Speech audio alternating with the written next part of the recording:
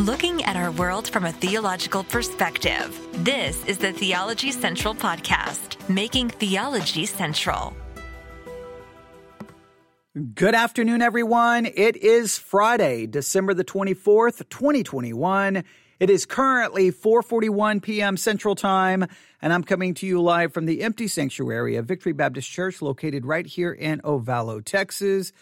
And even though it's December the 24th, it's Christmas Eve here in West Texas. It is currently like 84 degrees outside. I think when I was driving here, it said 86 degrees. I think it may have dropped down now to 84, 83 degrees. But it is a warm, it almost feels muggy outside here in West Texas. It doesn't have any feeling at all of being Christmas Eve. It doesn't feel like Christmas Eve. It doesn't feel like Christmas time. Literally, none of those feelings are present, which is going to be very important to the sermon I preach tonight for it's supposed to be our Christmas Day service, but it's now going to become our Christmas Eve evening service because a lot of the people in the church have to work tomorrow. So, we're gonna do the service tonight, and so at around 6:30 p.m. Central Time, under the Theology Central podcast, I'll be live streaming the sermon, which will go very much with this idea. It doesn't feel like Christmas. I'm going to go with that. It will be, we'll be looking at Luke chapter 2. I'll be using Luke chapter 2, kind of going along with our Bible study exercise that we've been doing this week. So if you want to tune into that, that's great. 6:30 p.m. Theology Central, tune in.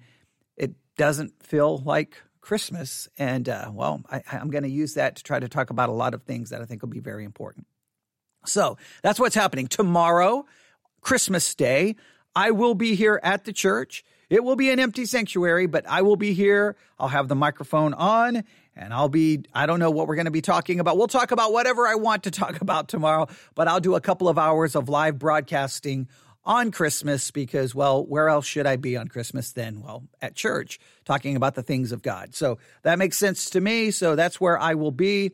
And if you can tune in live, great. If you cannot, obviously, all of that will be waiting for you when you get back to an ability to start listening. And then you can catch up, or you'll look and go, I'll never catch up. And so maybe nothing I say tomorrow will be listened to by anyone, but that's okay because I will still be in church on Christmas Day, and hopefully hopefully someone will benefit from it. But right now, I'm here in the empty sanctuary.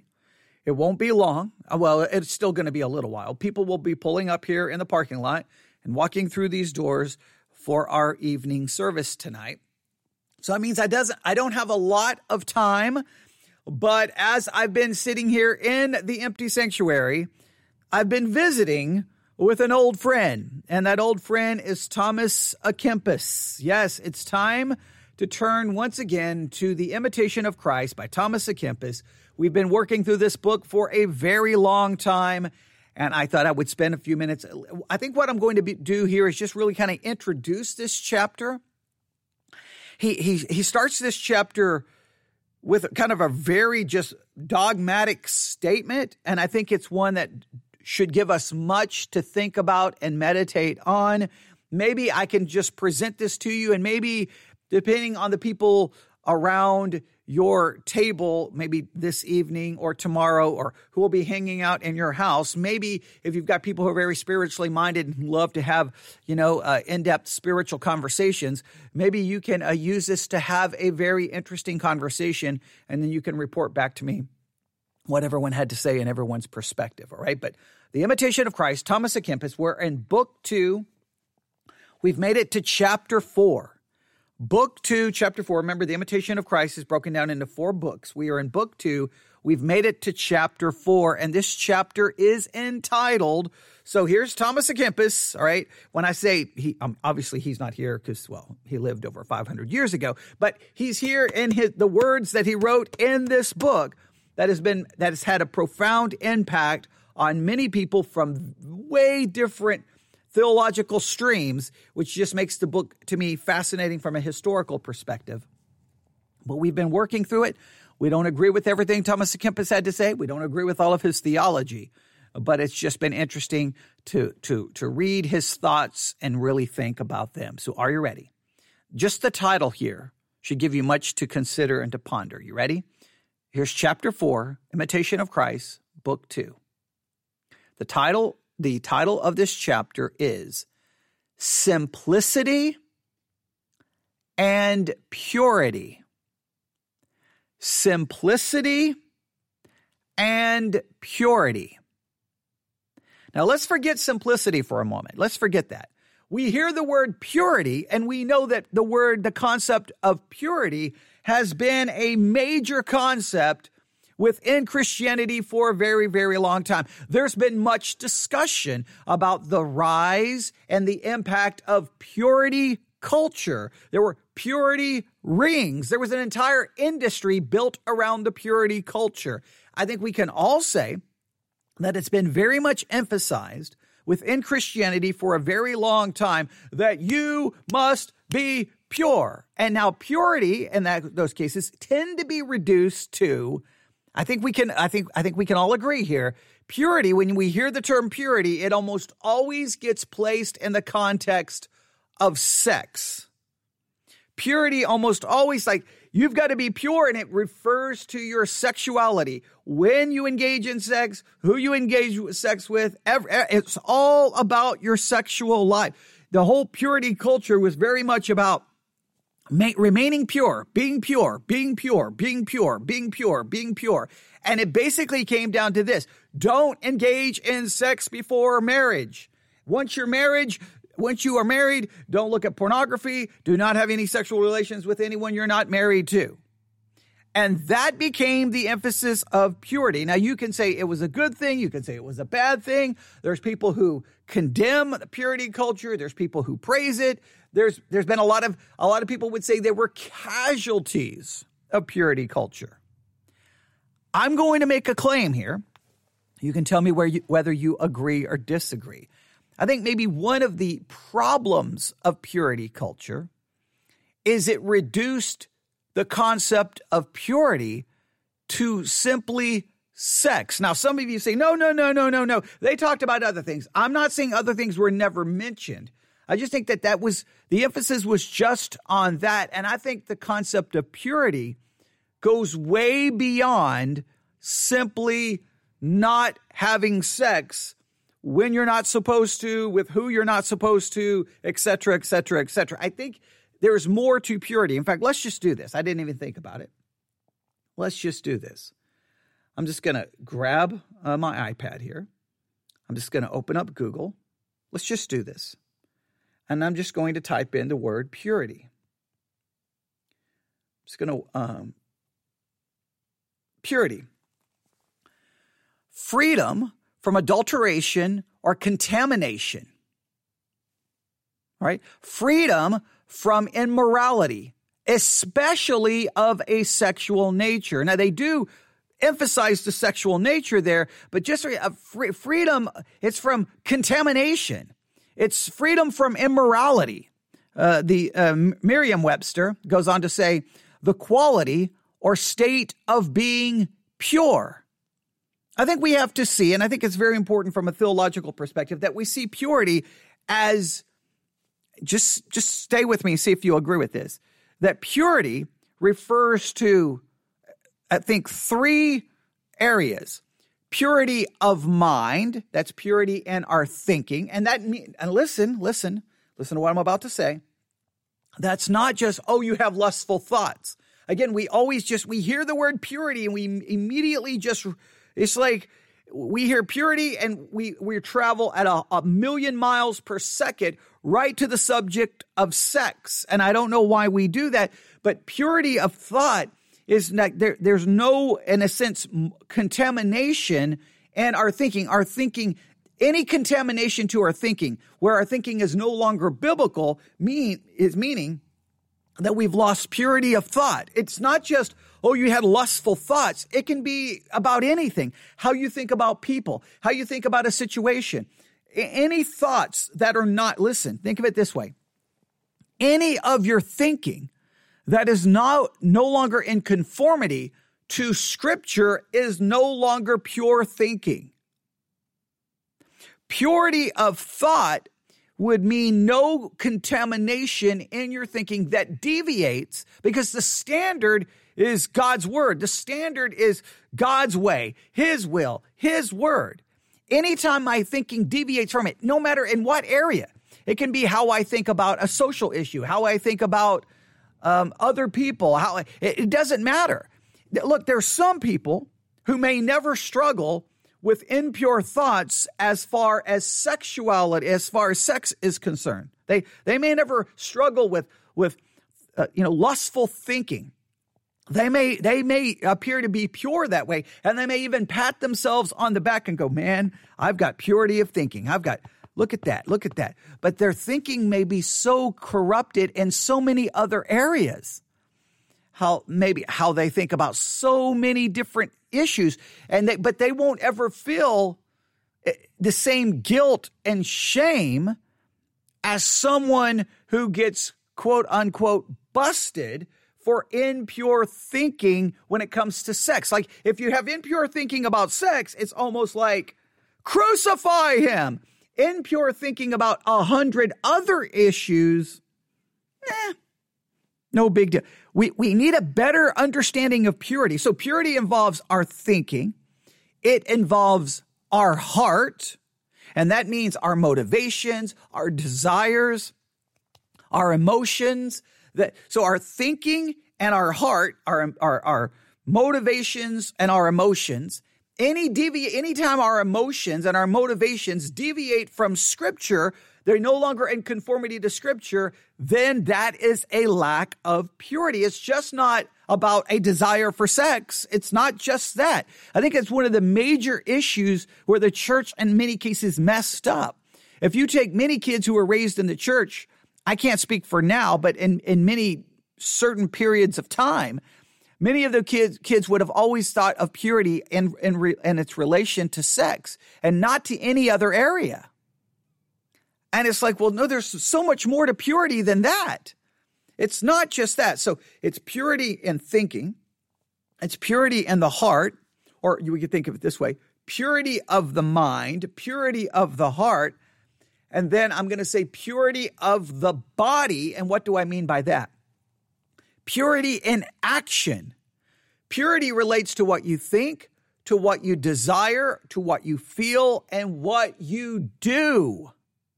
Some people may have great purity in what they do or don't do with their body, but their mind may be a mess. They may have some purity in thinking, but their heart, their emotions is a mess. Those three areas, and listen, there's always going to be a level of impurity in all of us. I just think, I know we haven't gotten very far. I know. I'm like, hey, well, I'm just going to introduce this, but I just think purity, we have to see it beyond just sex. We've got to see it more than that. We have to. And I think we do ourselves a grave disservice. And I think it gives some people the chance to act like they're self-righteous. Oh, look, I've never had any issues in regards to sex. But look at all the impurity in your thinking and your emotions and your motivations. There's plenty of impurity in your life. So before we run around pointing out the impurity in everyone else's life, we want to take a minute and test our own life to see how much impurity manifests itself. Because I bet you if you do a little test, you're going to find out there's a lot of impurity. And we can't just raise a new generation of young people who think purity simply relates to those simple things. All right? I mean, it's just to sex. It's more than that. Purity is any lack. Purity is when you're in conformity to God's will, God's way, God's word. Any lack of conformity to God's will, God's way, God's word is impurity, and therefore we are all in a state of impurity in some way, shape, or form, either in your thinking, in your emotions, or in your actions. You know that, I know that. All right? So let's go back to the book. There's purity, right? So I think we need to correct that. Now, he starts off with simplicity. Simplicity and purity. So now purity, again, everybody's going to go to, I think, start thinking immediately about the wrong thing. So we have to correct our understanding of purity. But do we even give much thought about simplicity? Have you, in your spiritual journals, do you have, I need to work on simplicity? Simplicity is a very important thing in my Christian walk. How many sermons have you heard on simplicity? What is simplicity? Now, we'll have to see what Thomas à Kempis has to do with these terms. But if we look up simplicity, we read this. Simplicity. The state of being simple, uncomplicated, or uncompounded. So the idea of being simple, uncomplicated, uncompounded. Does that help a lot? They go on. Another, a lack of subtlety, innocence, being naive. So we want to be uncomplicated. Simplicity means a lack of being subtle, being innocent, being naive. Naive doesn't sound like something that we would be like is a good thing, is it? Another, folly or silliness. Well, we know definitely the Bible would condemn that kind of simplicity, right? The simple, the one who is foolish, the one who is silly, the one who is simple-minded, that is considered necessarily a negative thing. So it can't be that kind of simplicity. They go on to say, freedom from pretense or guile. Freedom from pretense or simplicity means you're not putting on any pretense. There's no deceit. There's no guile. You're just being very simple and straightforward. All right, that makes a little bit of sense, all right? So in your Christian life, you need purity, but we need purity correctly understood, but we also have to understand this concept of simplicity. They go on to say directness of expression, clarity, restraint, all right? The idea of restraining yourself, not in a sense, restraining yourself and not decorating yourself or covering yourself in a showy way, right? You restrain yourself from putting forth a display, a show. You're simple. You are straightforward. There's no pretense. There's no pretend. All right, that kind of subtlety makes a little bit of sense. Uncomplicated, I don't know exactly where that would come into play. So simplicity, there's a number of ideas. We'll have to see if Thomas à Kempis is going to explain this. Now, remember, one of the frustrating things about the writing of Thomas à Kempis at times is he writes very much like a stream of consciousness. He'll throw out an idea, and sometimes he doesn't really, in my estimation, really explain the idea or really work it out. He gives you the bones. He doesn't really put the flesh on it, and you're kind of just left there going, okay, what do I do with this? So I wanted to just start with these two terms and kind of try to flesh them out a little bit. So in your spiritual life, have you had wrong thinking about purity? And have you ever considered the importance of simplicity in your spiritual life? Let's see what Thomas à Kempis has to say. Here we go. First paragraph. By two wings, a man is lifted up from things earthly. So there are two wings that will lift you up and rise you above the earthly thing. Remember, the earthly thing, love not the things in the world, right? All that is in the world is the lust of the flesh, lust of the eyes, and the pride of life. We are not to love the world. Friendship with the world is enmity with God. So we are not to be worldly. We're not to be impacted by worldliness. We are not to have worldly thinking or a worldly philosophy. So we want to rise above it. We're in it, but we're not supposed to be of it. Thomas à Kempis says there are two wings that will lift you up from things earthly. And these are, I think you know what they are. They are simplicity and purity. Now, immediately we realize, wow, Thomas à Kempis puts much emphasis then on these two things. If you want to rise above, if you want these wings to lift you up, if you want to be lifted up from the things of the earth, you need simplicity and purity. Now, I think we have to have a correct understanding of purity. I think I can understand that. That makes some sense. Purity would make sense. But the simplicity is the thing I'm still trying to ponder and don't know if I've completely grasped yet. Let's see what he does with this. Simplicity ought to be in our intention.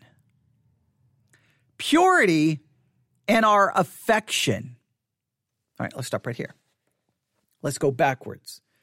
Purity in our affection. Now, let's just look up the word affection. Let's do this. Let's look up the word affection. I'm going to go back here on my iPad. Here we go. Let's go to affection. Because I think this one we can probably understand a little bit. All right?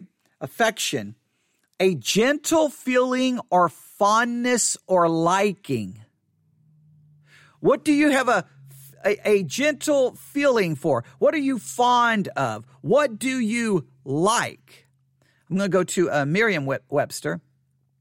Affection, a feeling of liking and caring for someone or something. Tender attachment. All right? So it's a feeling, it's an emotion where you like, where you care for something, where you have an attachment to something.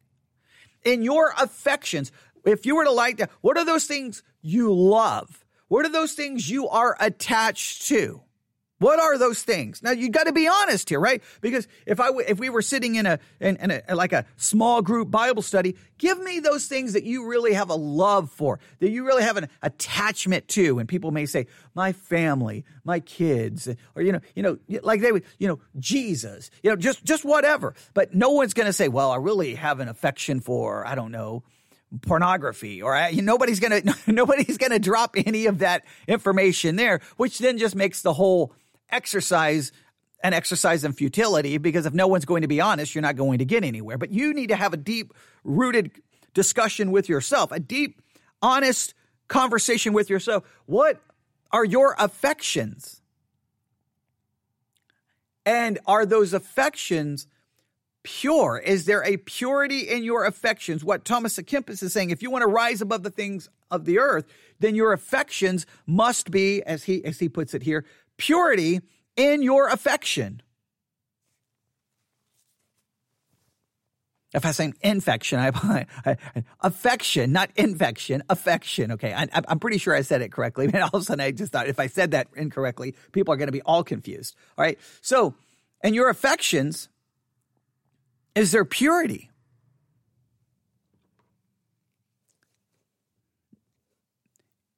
If purity is the guiding principle, then your affections would not be contrary or contradict that purity. They would be in line with it. So in other words, you can be able to look at your affections and go, well, see, I've got purity there. Or you can look at your affection and go, oh, I'm in a lot of trouble. Right? So there's the purity concept, okay?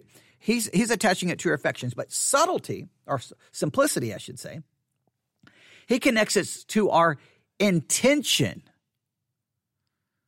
We need simplicity in our intention. So let's since we're doing this in this episode, let's just continue to go along with this. Let's look up intention. All right? Intention. A thing intended, an aim, or plan. I'm going to go to Merriam-Webster. The thing that you plan to do or achieve, an aim or purpose. So you need purity in your affections. You need simplicity in what your aim and purpose is. Now, just stay with me. I cannot say this is where Thomas à Kempis is going to go, but I want to throw out a thought here, okay? So, purity in our affection, that makes sense. What we are drawn to, what we have an affection for, what we have a connection to, right? That must, our purity must drive that, or we will find ourselves being, having an affection for, being connected to something that isn't pure.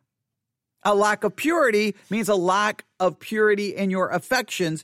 And then those affections will be things that you begin to have emotion for, you care for, you love, which will pull you further and further away from God and keep you firmly planted here on earth. So you have to have purity, in a sense, to rise you above all of those earthly things calling for your affection. Remember, when you live here on this earth and 24 hours a day, 7 days a week, the world is screaming at you, give me your affection, give me your love, give me your attention, give me your emotion, give me your time. Right here, right here, right here, right here, right here. It never stops. You have to no, it's constant. So if purity is not there, then you're going to give your affection to things that are not pure, which will then keep you, in a sense, grounded on the earth, and you become more and more worldly, and it will eat away, and then it will corrupt more and more. So there's purity and affection. But when it comes to your intention, your aim, your purpose, there must be simplicity. Now, why must there be simplicity in your intentions? Well, as a Christian, your intention, your aim, your purpose, what you intend to do, in a sense, should be simple. It should not be compounded. It should not be complicated. It should be very simple and very straightforward. My intention, my aim is to glorify God. My intention and my aim is to tell everyone I can about Christ and to disciple as many people as possible. My aim is to be equipped so that I can do the work of ministry. My aim is to pray without ceasing. In other words, your aims, your intention, your purpose, your intentions should be very simple and straightforward. There should be nothing complicated. It should not be like there's so many. It should be very straightforward in what your true intentions are. So in your Christian life, you must have purity and affection, simplicity and intention. Purity in your affections, simplicity in your intentions. I hope you see, I cannot speak for everyone else, but every time I read anything from the Imitation of Christ, it's just like, give me a notebook and just start writing. Because there is so much there to ponder and to think about. I want to at least finish this paragraph, all right? Here we go. By two wings, a man is lifted up from things earthly, namely by simplicity and purity. Simplicity ought to be in our intention, purity in our affection. Simplicity tends towards God, purity apprehends and tastes Him. Now, let's take that apart. If you have simplicity in your intentions, you're going to move towards God because your intentions are not going to be convoluted and complicated. It's going to be straightforward. Your intention is God. Your intention is the kingdom of God. Your intention is the advancement of the kingdom of God. Your intention is the glory of God. So if you have simplicity in your intentions, it's going to move towards God. And if you have purity in your affections, your purity will apprehend and taste Him, because you're pure. You're only going to have an affection for things that are of God. So you will then apprehend Him. Your intention is God, and then you will then apprehend, taste Him, because that's where your affections will be. Your affections will be found towards God. Now I'm going to stop right there. Simplicity in your intentions, purity in your affections. Now, we're in December the 24th. What did 2021 look like in your intentions and your affections? Did your intentions and affections demonstrate simplicity and purity? Now, I don't say that so that you can just beat yourself up and beat yourself up and beat yourself up. I say that, well, one, first of all, you can confess it. And remember, our relationship is based off what Christ has done for us. So you put your confidence and hope in Christ, not in what you can or cannot do. But when you look towards 2022, what can you do to develop a simplicity in your intentions and a purity in your affections? What do you think can be done to amend your complicated intentions and your impurity in your affections?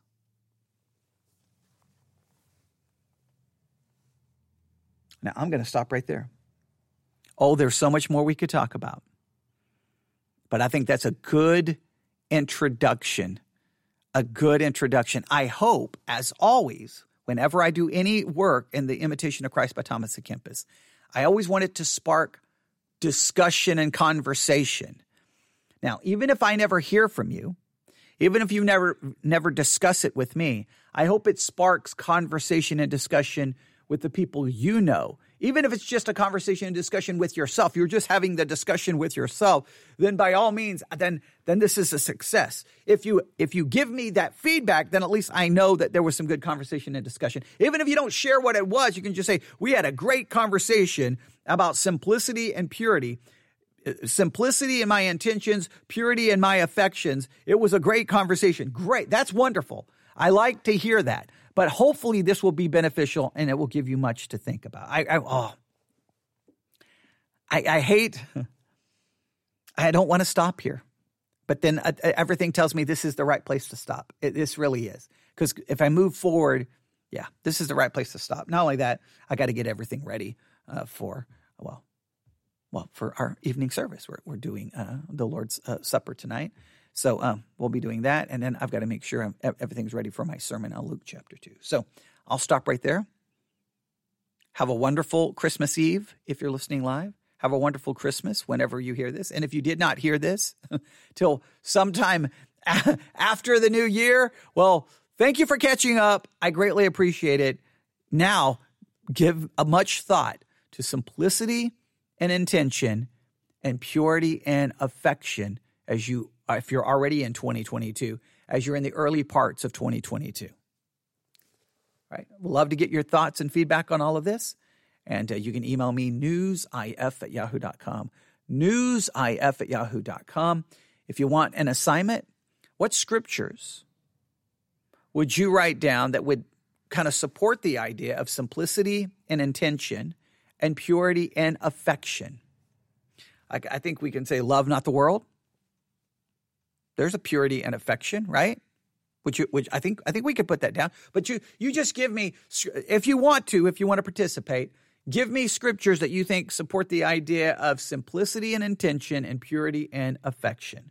And I would love to see what scriptures you come up with. All right. I'm going to close the book. I'm going to tell Thomas à Kempis that, he's free to stick around for the church service. We'll be visiting Thomas à Kempis again soon.